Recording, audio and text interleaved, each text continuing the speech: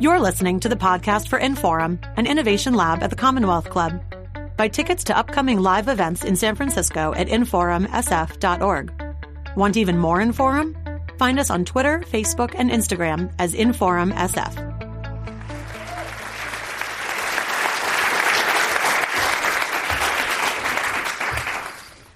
Hey, man. Hello. I'll go first and introduce you as is custom. Yeah. Hi, I'm Kenji Lopez-Alt. I am the current chief... What are you, man? You're culinary consultant. You're the chief culinary consultant now. At Serious Eats. I've been a number of positions at Serious Eats. I've worked with Ed for many years. Ed was the last boss I ever had, and he will be the last boss I ever had. Which I hope makes him proud. He once told me that he said that he vowed after he left his last job that he would never have another boss. And then he said, "You're the closest thing I can come to not having a boss." Anyhow, that's me, and this is Ed. Ed is he's the producer of jazz albums, and he is a missionary of the delicious. He's the founder of Serious Eats. He is and now he's the author of Serious Eater. And so, yes, please welcome Ed Levine.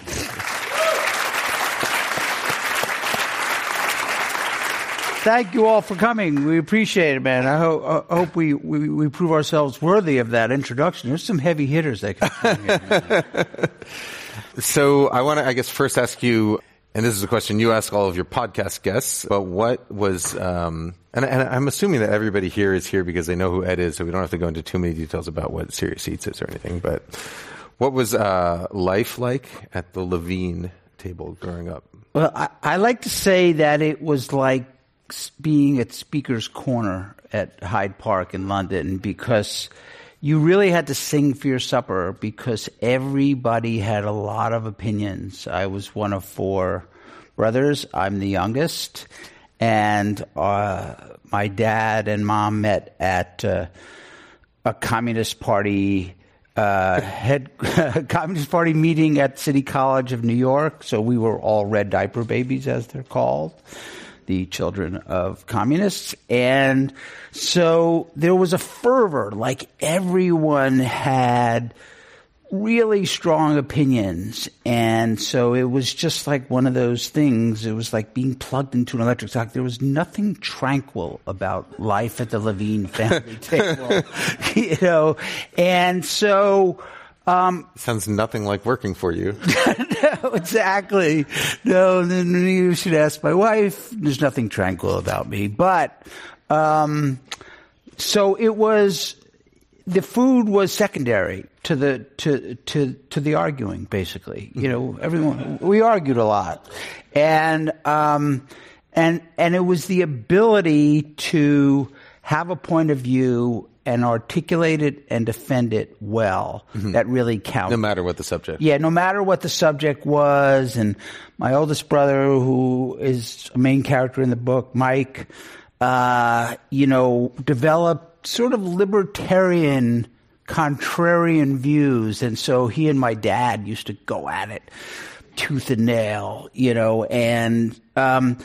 and the food was secondary, right? And so what? I mean, for you, when did the food become non-secondary? Yeah, the food became non-secondary really with my paternal grandmother, Ida, who we would pick up every Sunday we lived right across the Queens line on Long Island, and we would go to the last subway stop in Queens on the E train.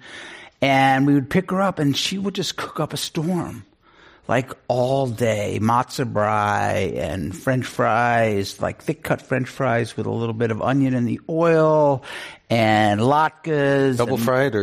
Double. Yeah, well, sort of. Yeah, that's a good question, Kenji. I wish you were around back then. But so that was where the first time I sort of equated food with love, was like, because my mother thought cooking was a counter-revolutionary act. My mother was my mother was a feminist. She wrote a local column for the South Shore Record, which was the local newspaper, about progressive child rearing techniques. And in my case, it was ignoring. That was the progressive child rearing technique. And she actually wrote a piece about how women should re-enter the workforce after their kids are old enough. 2 years before Betty Friedan wrote The Feminine Mystique. So it was just, that was my grandmother, though, was the person who, like, wow, food is this really wonderful thing. And once I started being old enough to ride around on my bike, I don't even know how this came to be, but all of a sudden, like, I'd assemble my own bologna sandwiches, and I'd go to one store for the bologna because the bologna was better there. Right. I was 10, and then I would go to another store. What made it better? I don't know, because bologna... Sliced to order? Yeah, sliced to order for Sawdust sure. on the floor. Sawdust on the floor. And then I'd go to the local grocery store where they would have a fresh Kaiser roll because they were better than the rolls you could get at the butcher. Right. And then I would... go home and make your own mayonnaise. Yeah. That wasn't until I met you. And so that's how the food thing started. But I say in the book that the first 12 years of my life was a joyful blur because I was sort of left alone to pursue my own passions, which were food and sports. And, I could participate in the political discussion, and I was reading the Times from cover to cover. We got 3 newspapers every day. So, politics and current events were always on the agenda. And you were taught to defend your opinion. Absolutely. And it never occurred, my dad worked for my uncle quite unhappily, right? He wanted to be a teacher, maybe because of his party membership, which he retained at least through the 50s, and it's not clear if he ever stopped, but he couldn't get a job teaching, so when they moved to Long Island, he took a job working for my uncle. But the thing is that he was a terrible business person, and I think one of the things that I learned is it's really hard to have a boss. Like, none of my brothers have bosses. And it's interesting that, and I think it comes from that. It came from the fact that my father worked unhappily for his brother-in-law. And so it's like, this is no way to roll. And I think that was the origins of me being the world's worst employee.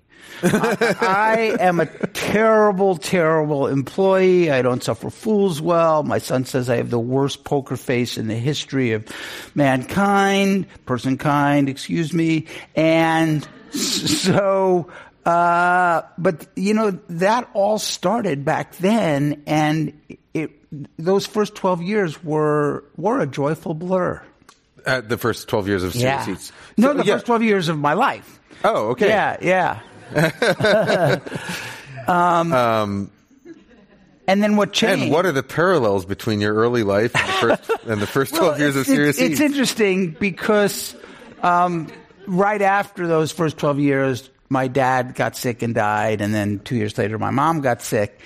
And I think what I took away from those pretty calamitous years was you could either crawl into a ball and go into a closet and not come out, or you could just figure out a way to put one foot in front of the other until you were ready to deal with what happened.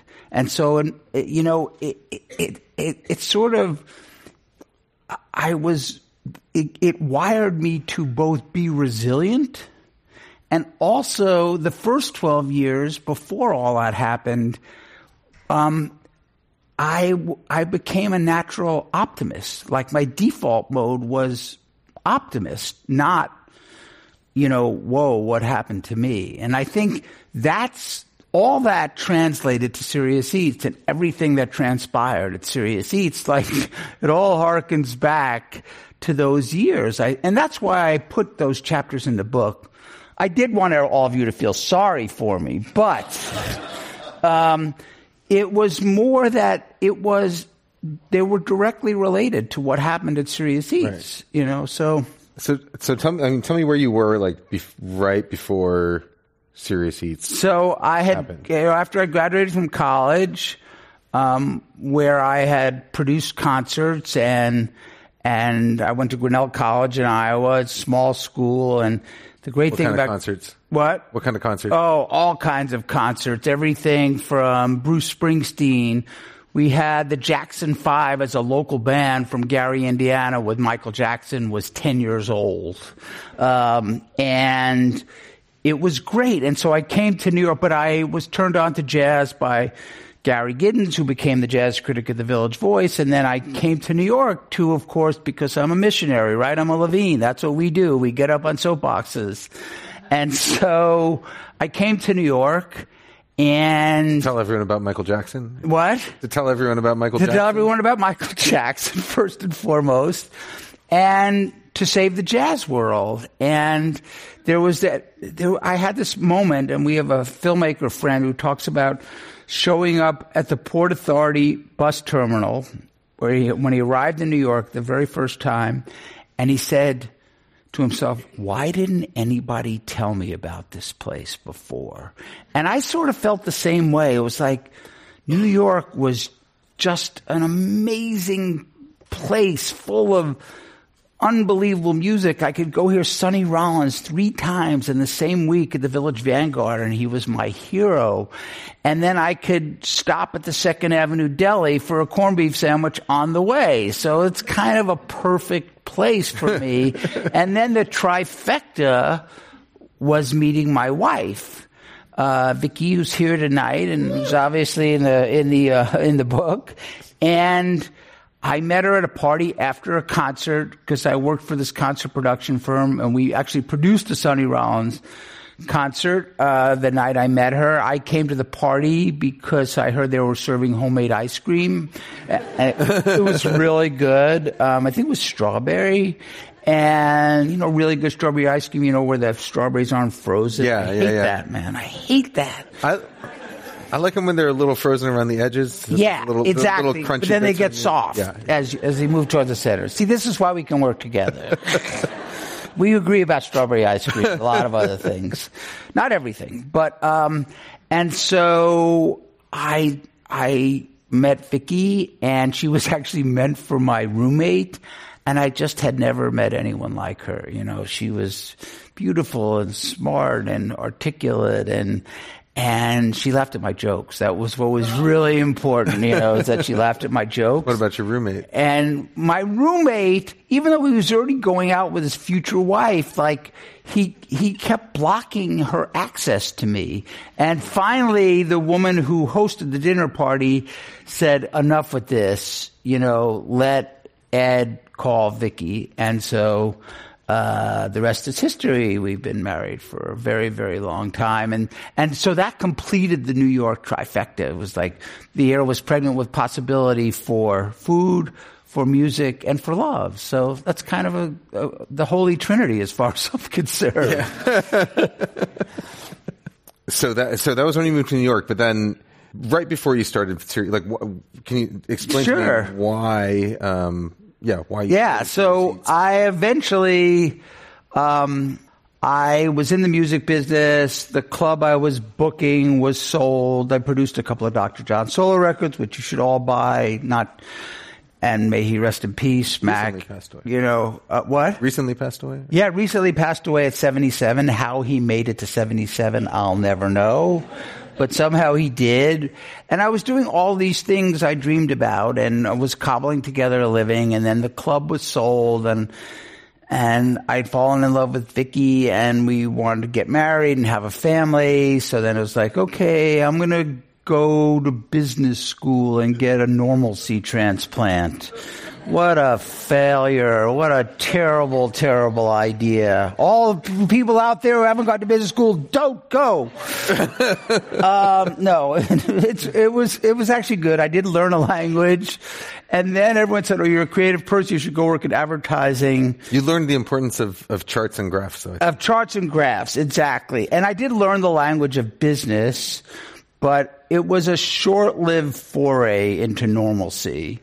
And I would say because a short time into my tenure at J. Walter Thompson, the guy who was supposed to be my rabbi called me into his office and said, how do you walk, Ed? It's like, I don't know, Jerry. I never really thought about it. People tell me you amble. And I do amble. You do amble. Right? So you know. And so he said, and with not a trace of irony, he goes, you can't amble around here. Clients have to think you know where you're going. And I was just like, what? So I came home and I told Vicky, I was like, Jerry Gottlieb told me I need to walk differently. I need to relearn how to walk. And so mercifully, I got laid off. The only bad thing was I got laid off. I came home and Vicky had just come back from the doctor and she said, I'm pregnant. So I was like, oh shit, what do I do here? Did you amble really? away? Yeah, exactly. So it's like, that is awesome. That is great. And so for the next 2 days, I actually put on my suit and grabbed my briefcase and pretended to go to work every day for the next 2 days until I couldn't prolong the charade. And so that was my attempt at normalcy. And so then I ended up I was writing about music. I was still doing all kinds of things in music. And then I was working at another ad agency, slightly better job, but still not fun.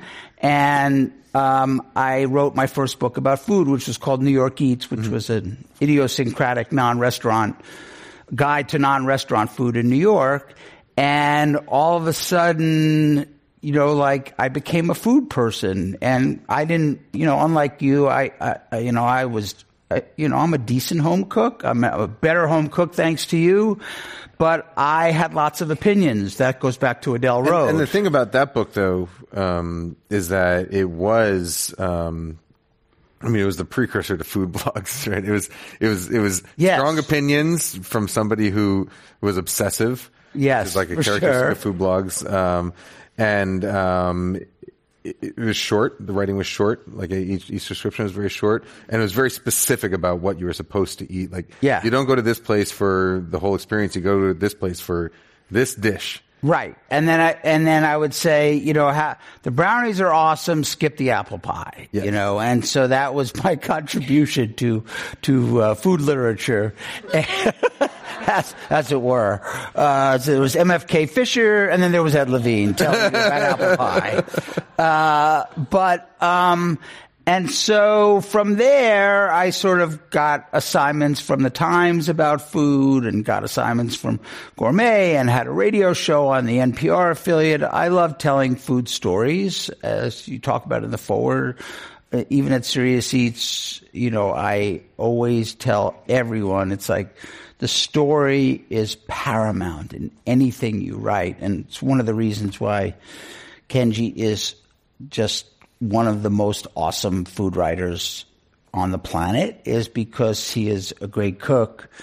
He's a great storyteller, and he sort of takes you on his adventures, and he's not afraid to admit that he's gone down a dark alley and it didn't turn out right. So, but anyway, so I was doing all this work, and then I even had an opportunity to develop a competitor to the Food Network, and at the very last second, this was like in the early 90s, it fell through, in the early 2000s, it fell through.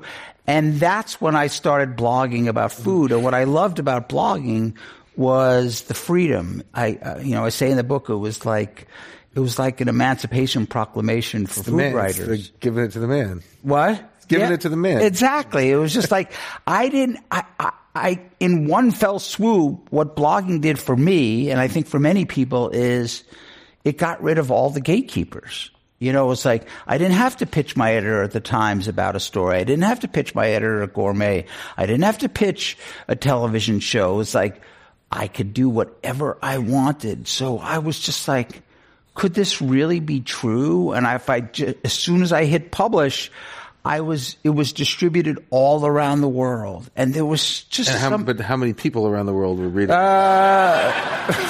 You know, you would have to ask that question. You know, as Calvin Trillin says about what he's paid for each poem in the nation, it's probably the high two figures. It's probably the high two figures initially, but eventually, you know, Do you remember the day you hit like 10,000 pages? Yeah, I mean, I think I wrote this piece about eating it per se. Cause I said, you know, what's the big deal? How good could this be? I said, for the cost of the lunch at Per Se, I could eat at my favorite hot dog stand on the Upper West Side every day for lunch for 3 months. So I was like, and so what was really hilarious, and this is when I first began to feel the power of the internet, is I went to lunch. We ordered, they bring out the food, and then You blogged it that morning? Yeah, I blogged it that morning, and I said, could it possibly be worth, whatever it was at the time, $130? And they bring out, they have what do they call those? What's the cloche? Cloche? Yeah. So the cloche reveals a hot dog. It was awesome, so someone from Thomas Keller's organization had clearly been reading, or there was a Google alert. I had also written that we had eaten at the French Laundry, and I thought I didn't really feel like worshiping at the Church of Thomas Keller again. And so then the server says, the chef would like to see you. And I'm like, oh, shit. And then all of a sudden, so I go back to the kitchen, and Thomas Keller walks out. He goes, so how's church, Ed? So it's like, but it was at that moment that I realized, he was one of today's 12-page views. Exactly. And so I think that probably got, 5,000 page views, which felt like a zillion page views, and then I decided, okay, the blogosphere is the future, and there was all this press about the blogosphere being the future of publishing, and I totally drank the Kool-Aid, and I was like, I'm going to build this big business out of food blogs. And so I wrote a business plan, which I say in the book are by definition semi-fictional. You sort of you write them, and then you hope and pray that something in them comes true. And then we actually came out here. I met Meg Hourihan, who was the co-founder of Blogger, along with Evan Williams, who now is the founder of Medium and was the co-founder of Twitter. So we have a lot of Bay Area connections. And Meg Google made its first acquisition of Blogger. So Meg had made a fair amount of money from that sale, and so she was food blogging because she didn't have to make money, but she didn't really tell me that there wasn't any relationship between food blogging and money. She forgot to tell me that. So I wrote a business plan, and we came out here. We talked to some VCs. One of them was asleep, and then his associate said, "Oh, he just came back from a ski trip to Sun Valley." So anyway, in that original business plan. And we've never actually talked about this. In the original business plan, what was your strategy for content generation? So first it was going to be videos because I'd come off of this television project. So you had a budget built in there. Yes, and so Meg Hourihan looked at the budget. It's like, you have money for a month. So she said, no, let's do text and photos. And so, but, the business plan, we tried to raise money for the, $1 million. My brother invested the first tranche of money, which was this amazing, it was like, I thought it was a miracle, and really the site wouldn't exist without him, and his wife was here tonight. And but we still needed more money. But the business plans would always say, "Oh, by the year 3, we're going to have $40 million in ad sales." And people have to remember that at this point, Facebook was not selling many ads. They only started selling advertising a year before I started blogging, and I say that by the end, so I didn't think of them as a competitor, and when I ended up selling the site in 2015, I think they were selling, like $20 billion worth of advertising. Mm-hmm. And so, I thought, they weren't even in my consideration set for competition. And I just had totally drunk the Kool-Aid, and I could never admit the sad, sad truth was I was trying to raise money so I could have my dream job. Right? And the bottom line is nobody's going to give you money for that. You can't say, if you just write me a check for $1 million, I'll have the best job I've ever had. It does not work that way. So, I was like, so I couldn't say that. So I had to come up with the numbers because people want a return on their investment. Imagine that. They not only want their money back, but they want some more money. And so, when we started, and that first year or two, even when you started writing for us, it was magic.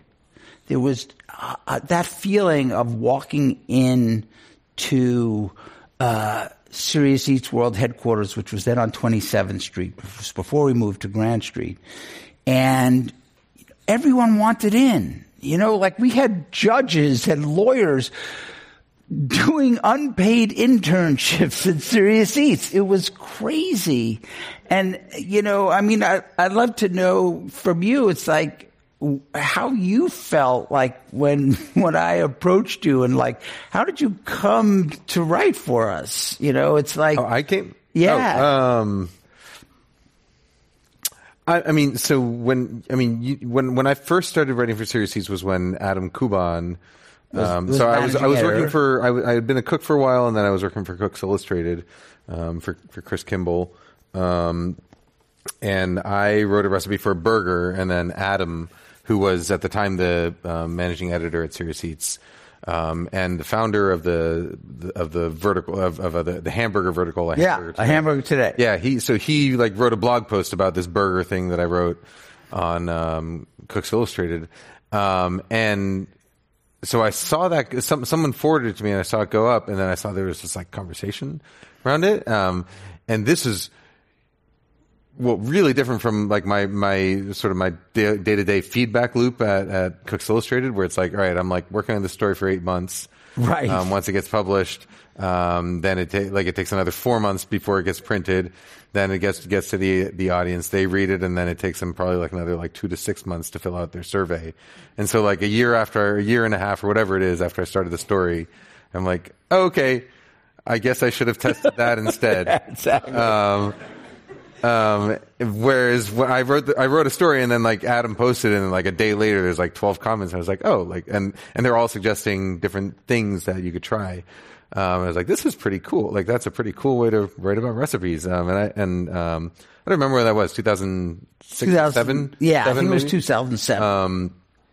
And so I wasn't really that familiar with online publications at the time, but that seemed pretty cool. And so then I wrote to Adam, and I said I want to write a couple stories for him because, it was mainly because at Cooks Illustrated, I loved the work I was doing, where I got to test things, and I got it was like a dream job scenario. It's you get paid to do something that you just want to do.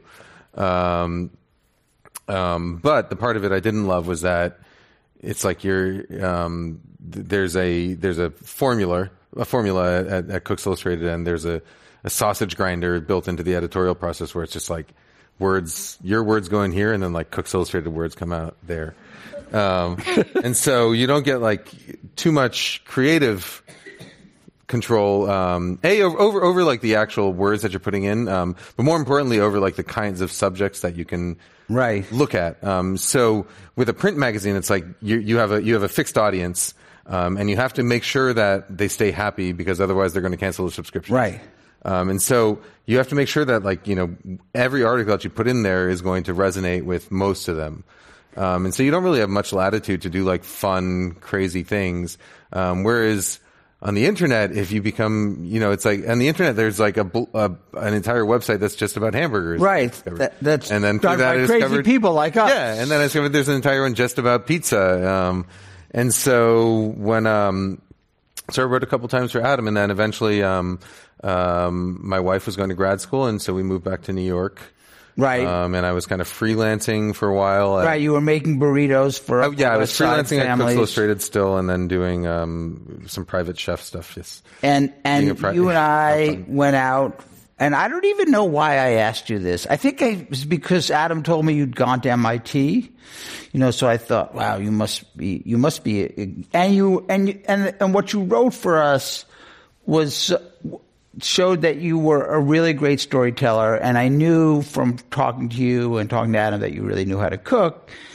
And so, of course, I didn't, at the time, Series wasn't going to be about recipes, but then I asked you if you'd write a food science column, right? We had lunch. I think we had lunch at Trailer Park. Trailer Park, yeah, burger place. Yeah. No, we had lunch. I think, I've been emailing you a few times because I was looking for more permanent work, writing permanent freelance work, and so I'd actually met with like a bunch of different food site editors, and the reason your lunch stood out to me was because I don't even want to know that. No, go ahead. Was because with most of the other food site editors, it was like. You were there to talk about your career and like the business and the way it was working and all these things you're going to build. And then when I went out to lunch with you, it was like, I was there nervous about like what I should order on the menu, and then you just ordered like half the menu anyway. Yeah. And so the difference was, the difference was that, well, the reason I wanted to work for you was because when we went out to lunch, it seemed like it was about the food and that you actually cared about what we were doing, and like, and whereas with other food site editors and magazine editors, it seemed more about like them trying to assure me that I was going to have like a career. Right. I mean, I hope that you would have a career. I think it's worked out pretty well for you. Yeah. But so, yeah, go ahead. Well, I guess, if you can tell me what your... You're listening to a podcast of Inforum, an innovation lab at the Commonwealth Club. Support our podcast and find out about upcoming live events in San Francisco at inforumsf.org. I guess tell me about like your relationship with money at the time, because you had my gosh. No, well, specifically because of like that situation where you seemed, I mean, at all times you seem more focused. And if you read the book, it's like the book is a series of meetings that are mostly about money and the problems that money are causing. But I'm always bringing good food. Exactly. But every meeting is about the food that you're bringing to it. And why that was the problem. Why That's why people weren't giving me money. Okay, so talk to me. Yeah, so I guess talk about your So I mean, money. I was slaloming between. The gates were, one gate was about food and the fact that I was getting to do what I loved, and that I discovered that what I really loved was discovering people like you and giving you the runway and watching you take flight was really great. And that people, Series Heats became the next big thing. So then I was like, the money's definitely going to follow. and then the money didn't follow. And I just could never understand why. And maybe it's because we weren't making any money. I don't know. That's probably it. But I thought that was a mere detail. And so I would, I'd always be on the prowl for money, and we never had enough money in the bank, and advertisers took forever to pay because what leverage did we have, right? So if American Express took 6 months to pay, they took 6 months to pay. Yeah, you can't just say, we don't need you, American. Yeah, we don't need your money, man. Sorry, American Express. Couldn't do that. And this also harkens back to Adele Road. I think my entire family has a very ambivalent view about money. And so I thought that the money would just flow. Again, so I could have my dream job, so you could have your dream job, so everyone could have their dream job. And yet we never, ever were self-sustaining. And so I would always looking for money. And a friend of mine said, you have more friends in friends and family financing than anyone else I know. And that's what would happen. I would talk to friends and friends of friends and family members, and my brother and his wife kept putting in more money until they said no mas. And everyone said at the end, no mas. And so I kept borrowing money. And this is the problem. It's like you convinced yourself that, and maybe this is where the optimism comes in. It's like success is right around the corner. I was Sisyphus. That boulder was right at the top of the hill. We were like 3 feet from the summit. And so I would convince myself that was what was going on. And then the goddamn boulder would go back down the hill. And I would go and borrow money, and I would tell my wife, okay, this is temporary, and then I would have to borrow more money, and I would have to borrow more money, and this is over a course of how many? Yeah, it's like a course of 5 years, and it got to a really crazy number, and I was never paying it back. When we were, I was obviously, I think everybody who worked at Serious Eats knew money was tight, especially when we were freelancers. Right. I was paying you $30 a story. What more do you want? But so the joke we had at the office is that we could always tell how overdrawn the Serious Eats bank account by how high your shoulders were that day. When you walked in the door? My wife would say, I could tell by the way you put the key in the door. It was the same thing. So for me, a lot of reading the book for me was actually kind of like, watching like a prequel movie, or not even a prequel, but like a movie that if they had made, they should do this in one of the cinematic universes is like make a movie from this person's perspective and then from that person's perspective. Yeah. But it was interesting to see this was that period when Ed's shoulders were like, it's low. Yeah. When you're hearing it from your side. But, can you tell me about, with the financially, and I don't know if this ties directly to as far as like how you felt at the time, but like financially and psychologically, what your lowest point was. God, I remember it all too vividly. I had to go to Vicky one last time to up the line of credit. I don't even want to say it because it's too upsetting, but I was literally betting the ranch. And Vicky was furious, and she did this, and then she just said, but I'm done. I'm totally done. And I said, okay, and if the business doesn't turn around, I will start to sell it. I will begin the process. And it had almost been sold a zillion times, if any of you have read the book. And so at the end of 2014, when we owed a lot of money to the bank, that was personally guaranteed, because one of the secrets that a lot of people don't know is, as a small business person, and small business is defined by anything less than $50 million in sales. You cannot borrow money without personally guaranteeing it.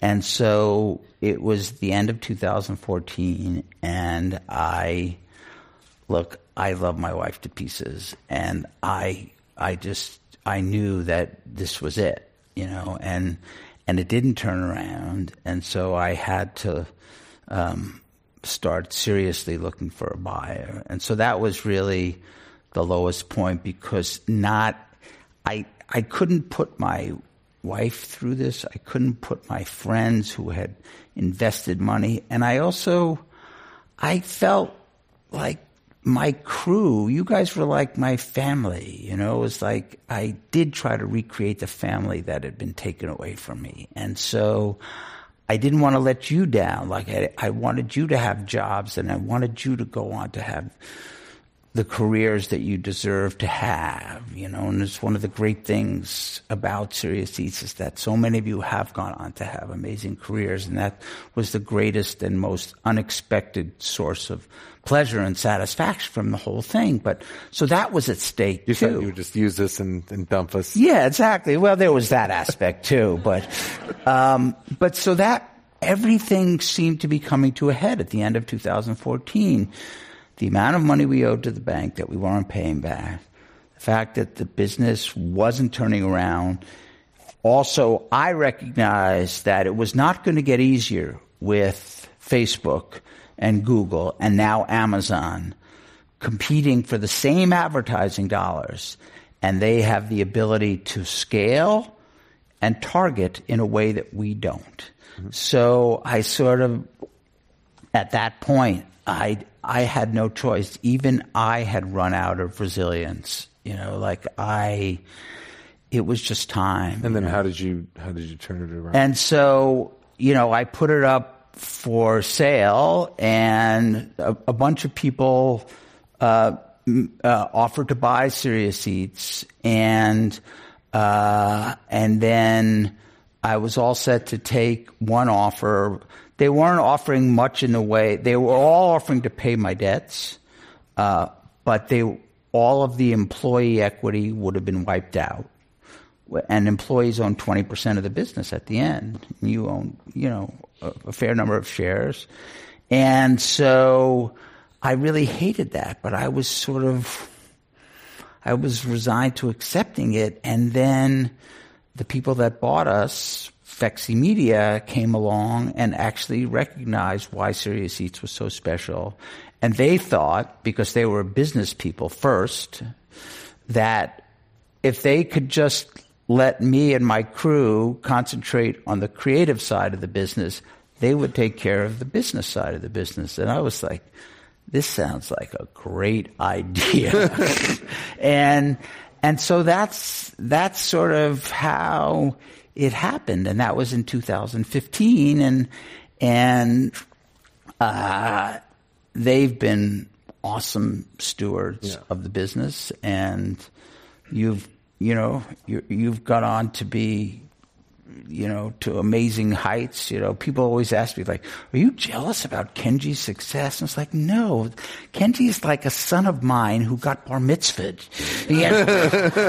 It's like, I was just incredibly proud of you. And I mean, there's a lot of people who came out of Serious. Yeah. And it's been great, because with the publication of the book, there's been a lot of, chatter on Twitter, and also like New York Magazine's website, they did an oral history of the early days of Serious Eats, and then there have been a lot of Twitter conversations about all the people that came out of Serious Eats, and that, as I say, was just such a blessing for me to watch all of you take flight, and the fact that if I played some small role in exposing your talents to the world, then I will have succeeded in a way that I never could have imagined succeeding. So it was a crazy, crazy roller coaster ride. Let's face it, it really was. You were there, all the ups and downs, and I think you say in the foreword that the book reads like a work of fiction because it does. And that's only partially true. Exactly, that's only partially true. No, but it's a great thing when you can do what you dreamed about doing, and you can make good on the world's promise that it is pregnant with possibility, and that's what Serious Eats was for me. It was a manifestation of that, that the world can be pregnant with possibility. Yeah. So, there are so many things that I am grateful for. There were a lot of painful moments. You lived through them, but I don't know. It sounds crazy, but I'm not sure I would change any of it. I'm not sure there would have been. What about like family wise? How it affected? It's one of these things where that was really hard. Like even after the sale, I said, I have a lot to make right to my brother and his wife, and to my wife, and really even to all of them. It's like I owed so much to them, and I think when you're engaged in this desperate struggle for survival, you sort of develop a kind of myopia that means that you're not really cognizant of the way that your actions affect other people. I talk about in business school, they teach you about the relationship between risk and reward. But what they don't teach you is the relationship between risk and reward in a psychological and emotional way. And I realized I had risked and jeopardized so much in that 9-year roller coaster, and there's this passage in the book that I think sort of explains it better than I could do here. So if you'll let me read this, and it says a lot. Where is it? Here it is. Okay. Just while you're looking for it, I think we're down to a few minutes. Oh, okay. But so if there are people who want to ask questions, you can line up for the microphone. I think back there. Is that right? Back there. Yeah. So this will just take a minute. Do we have a minute? Yeah. Go for it. So. With the deal really done, I had to take stock of the collateral damage Serious Eats had done to my relationships with both Vicki and Mike. The fight to keep Serious Eats alive had been a grueling 9-year battle. And like most battles, it had left some wounds that still hadn't healed. I mistakenly thought at the time that the proceeds of the sale would wipe away all of Vicki's conflicted feelings about the whole Serious Eats saga. The rewards were worth the risks, weren't they? But I couldn't wipe the slate clean. Why? Because when I learned about the relationship between risk and reward in business, no teacher at Columbia Business School spoke to the collateral, emotional, and psychological damage associated with the risks you take to reap the rewards. That damage, it turns out, is really difficult to repair. Vicki thought I didn't give credit where credit was due. She was wrong, maybe one of the only things she's been wrong about in 35 years of marriage. It was true that I couldn't entirely admit how instrumental she'd been, and it's true that I was too dumb to really give credit where it was due. But it's also true that I literally can't imagine what it would have been like to do this without her, and I am keenly aware that it wouldn't have worked if she hadn't been on my side. In fact, the most harrowing details I've had to relive in writing this book have nothing to do with financial security, only the terrifying knowledge of how close I came to doing real damage to the relationship that made it all possible. For the 9 long years it took to get Serious Eats off the ground, in fact, long before that and after, I relied every single day on Vicky's solid judgment, her business savvy, her good counsel, her sense of humor, and her preternatural calm. Her unwavering belief in me was and is humbling. I do not for a moment downplay the difficulty of the success of the situations I put her in or the tremendous sacrifice she had to make. Which isn't to say that I was any good at communicating any of this at the time. So we kept fighting. More than a year after I sold the business, we had yet another argument that ended without a resolution, neither of us giving an inch. I got on my bike and I rode to Tiffany. I'd never been inside Tiffany, so I had no idea what to do when I went through the revolving doors. I asked the person stationed right inside the door where I could buy pearl earrings for my wife. Vicky had been talking about how much she wanted a pair of pearl earrings for years, even before Serious Eats. A kindly saleswoman showed me a variety of diamond and pearl earrings. I picked a pair out for Vicky. It's not a bad metaphor, a piece of grit in an oyster shell, a lot of work to make something that looks so effortlessly beautiful. She opened the box like a kid opening a present on Christmas morning. Vicky grinned from earring to earring as she walked over to a mirror to try them on. I almost started to cry, mostly out of frustration at myself. Why had it taken me so long to get to this place I obviously needed to be? Pride, stupidity, stubbornness? No matter, I made it. Let the healing begin. It continues to this day.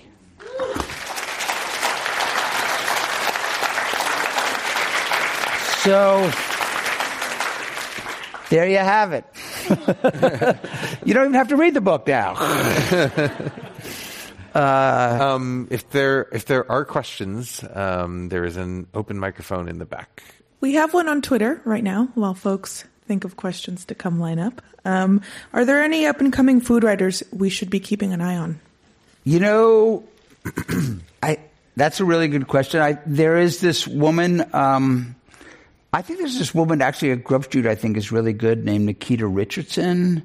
There's also, and now I'm blanking on her name, and Max Falkowitz I think is a great food writer that started at Serious Eats that is now doing amazing work for Serious Eats, but many other writers, many other publications. And I think there are a lot of good young food writers that are coming up. It's one of the good things about the web is that they're... Do video people count, you think? Yeah, and Andrew Ray, Binging with Babbage. I don't know if any of you watch.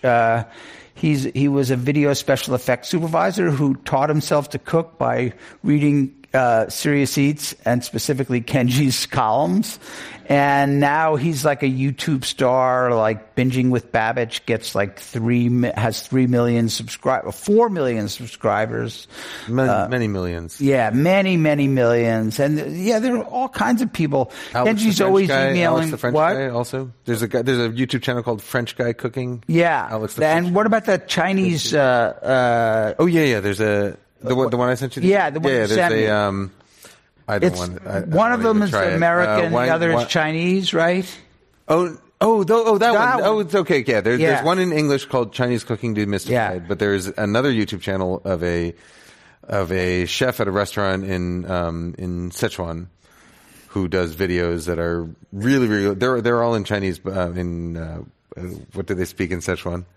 Which one do they speak? Cantonese?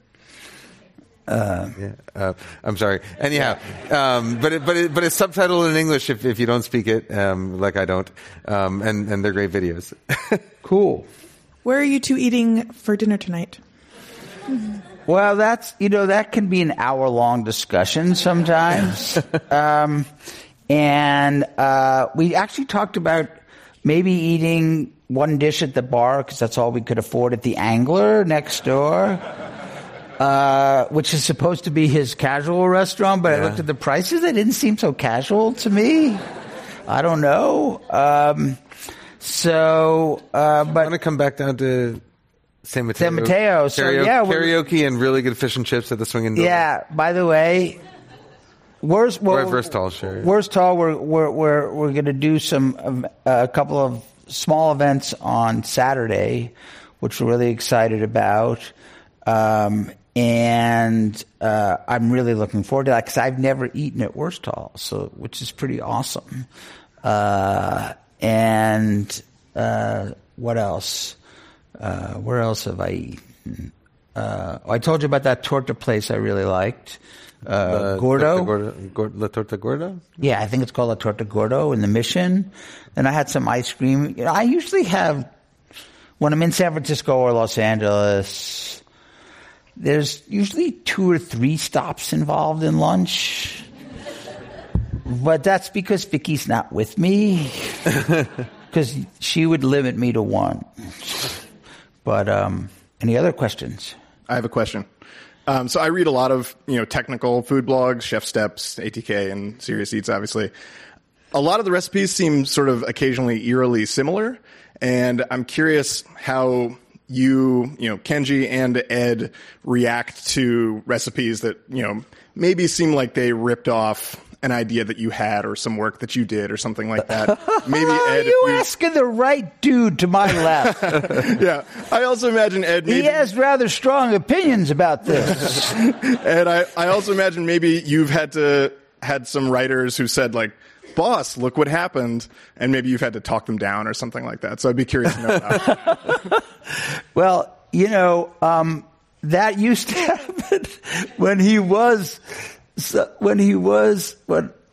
my employee.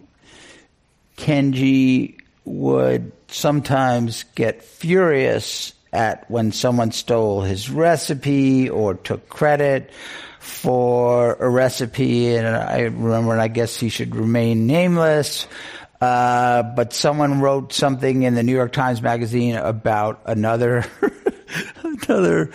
editor of a food magazine, and who took credit for Kenji's vodka pie crust. Oh, since giving credit back. Yeah. He then corrected the record, by the way, so I guess we can name him. It was Chris Kimball. You've all heard of him. But Kenji was rather annoyed, and that's putting it mildly. So the reason I was annoyed was because at the time, so when I started writing the Food Lab for the column for Ed, and then started writing the book for Ed's wife, Cooks Illustrated, they wanted to buy the rights to the book to publish it, and this was just after I had, this was while I was still freelancing for them actually, and they offered me not a lot, like very, very, very, very little. Oh, right, and he was like, "That's all you're going to get for it anyway." And it was no royalties. It was a flat fee. It was like, but look, we'll even put your name as the author. That was their incentive. Well, that was a big deal because Cooks Illustrated books only had Chris's name, right? Either Chris's name or from the editorial team. Yeah. And so Ed's wife Vicky advised me to say no, and I also felt like saying no. And so I did. And so for a while, I had a bad relationship with Cooks Illustrated because then I sold my book rights to someone else, and then they sent their lawyer sent a letter to us. Like a semi-cease and desist letter, right? Yeah, saying here are the specific subjects you've written about for Cooks Illustrated, so you cannot write about them for your book. So relationships with Chris weren't great at the time. And then right in the middle of that, he had an interview at New York Magazine. It was New York Times Magazine. New York Times Magazine, yeah, where he said that he came up with this idea for this recipe that I came up with the idea for. But everything's all good. Everything's fine. Yeah, and now. all good. In fact, Chris is doing the event with me in Boston, so we're all good. And anyhow, to get back to the question, in general, like among the big sites, like most of us know each other and are friends, and it's like it's generally understood that like especially these days, that like if you publish an idea that came from someone else and like you forget to credit them, just like say, hey, you forgot to credit this, and most people will be like, oh, oops, you're right, like it's an accident. And then generally, I think it's sort of the don't punch down rule. It's like if somebody who has like a little food blog is just starting out, it's like I was there at some point. It's like I know what it's like having a food blog, and like not that Serious Eats like took ideas from places without crediting them. But it's very easy to like overlook that stuff, and overlook the crediting bit when you're like doing research from like many different places. So it's like, if they do it, then it's like, it's okay. But then if someone like, if it's like Tasty or like Tyler Florence or someone like that, not to mention it's like, names. Come on, you should know better than this.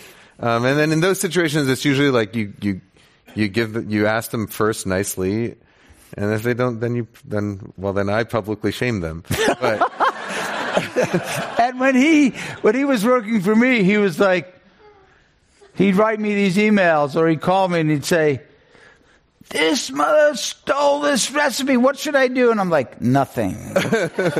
You are to do nothing for the time being. We will deal with this." And that was when I didn't write you email saying, "Oh, by the way, Ed, like David Chang's not going to talk to you for the next 8 weeks." It's true. There are many people that stop talking to us. No. But yeah, I hope we've answered your question. This is our last audience question. Ed, you've always had a really interesting take on food and how to communicate it, but the book shows that you have an perhaps even more interesting take on life and how to communicate that. What are you going to do with that talent going forward? What's your next writing project or your next communications project? It's an interesting thing because I remember a few years ago after we sold Serious Eats, we were at the engagement party of an editor at Serious Eats who actually lives in San Francisco, Carrie Jones, and her father, who is, I think, a VC in the Valley. As we were leaving, he said, "Hey, Ed, let me know when you want to start a new business. I'll invest." And Vicky turned to him and said, "He's not starting another business."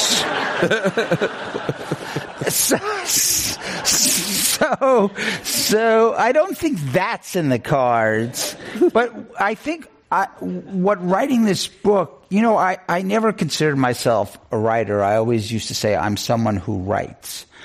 But I think for the first time since I wrote this book, which was a lot of hard work, and I had a lot of help from some amazingly talented people in terms of giving me notes and just forcing me back into the story, I think I might want to write another book. It won't be another memoir, but I think I have a lot to say based on, as you say, I have a philosophy of life that stood me in good stead in terms of, having the greatest wife you could imagine and a son that we love to pieces, and that's living his dreams, and my wife is living her dream as Kenji's literary agent and other people that are in this room.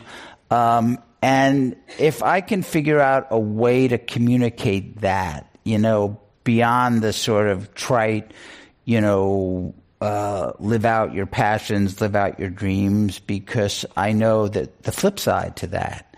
And, but it doesn't mean that you shouldn't try to do it, and so I'm hoping to write more, and I'm still running Serious Eats, and it's still something I'm incredibly proud of, and we're still doing great stuff, and the new owners have been really fantastic, and so everybody keep logging on to Serious Eats because it's still a source of great pleasure and satisfaction to me. So, what about you, Kenji, man? What's what's up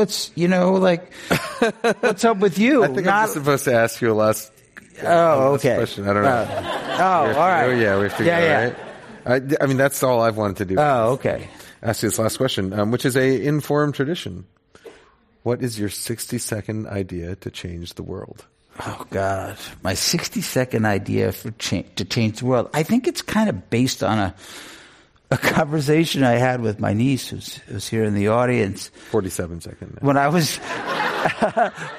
it's that people listen to one another. I was telling her about some situation that I felt like I didn't react well, and she said...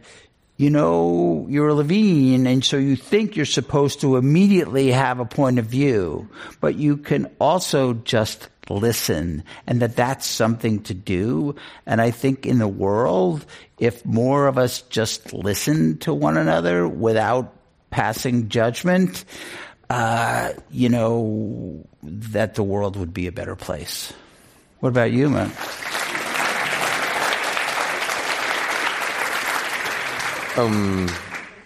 I don't think I'm. Oh, you're first not of all, I didn't allowed? even hear anything you just said. Oh, all right. I think we got to go. Oh, all right. I guess we thank everyone for coming. Yes, thank you all for coming. And Ed will be out signing books, and you'll be I'll out signing next books to him too. Yeah. All right. Thank you all for coming.